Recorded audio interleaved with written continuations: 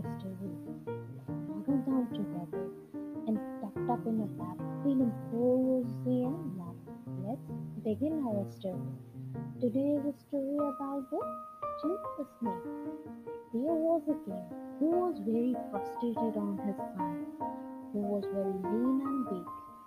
He grew leaner and weaker every day. Well-known physicians from far-off places could not cure him because there was a snake inside his stomach. They tried all sorts of treatment, but in vain. The young prince was also frustrated to see his father's death for him, and he was fed up with his life.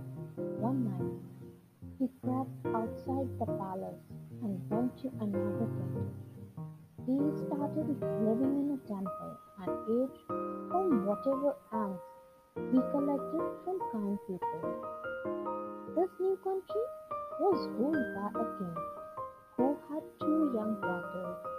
They were raised with the best of learning. Every morning they would bow at their father's feet to seek his blessing. One of the father's daughters said, "O father, all joys of the world is bestowed upon us with your blessing."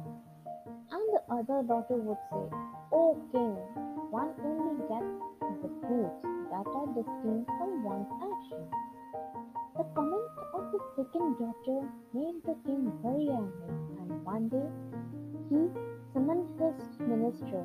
"Let her enjoy the fruits that are destined for her actions. Take her and marry her off anybody you meet outside the palace." The minister did so, and were unable to find anybody when they saw the young prince who was living in the temple. The two were married. The princess was a religious girl and considered her husband as her god. She was happy and content with the marriage. They decided to travel to a different part of the country as it would be improper for them to make the temple as their home. On the way, the prince became tired and wanted to rest under the shade of a tree. He was getting weaker every day and could not walk long distance. The princess decided to buy some food from a nearby market. When she returned, she saw her husband fast asleep and a snake emerging from an anthill nearby. As she was about crossing, she saw another snake emerging from her husband's mouth. She hid herself to keep a watch. The snake from the anthill said to the another snake, "Why do you torture this handsome prince? Would you risk your own life too? If the prince drank soup of cumin seed and mustard, would die for sure." The snake from Prince's mouth said, "Why do you guard two pots of gold which you do not have any need of? You risk your life too. If someone pours hot water and oil on the handful, you would die for sure." After a heated argument, they went inside their respective places. But the princess had already known their secrets. She acted accordingly and fed her husband with a soup of cumin seed and mustard.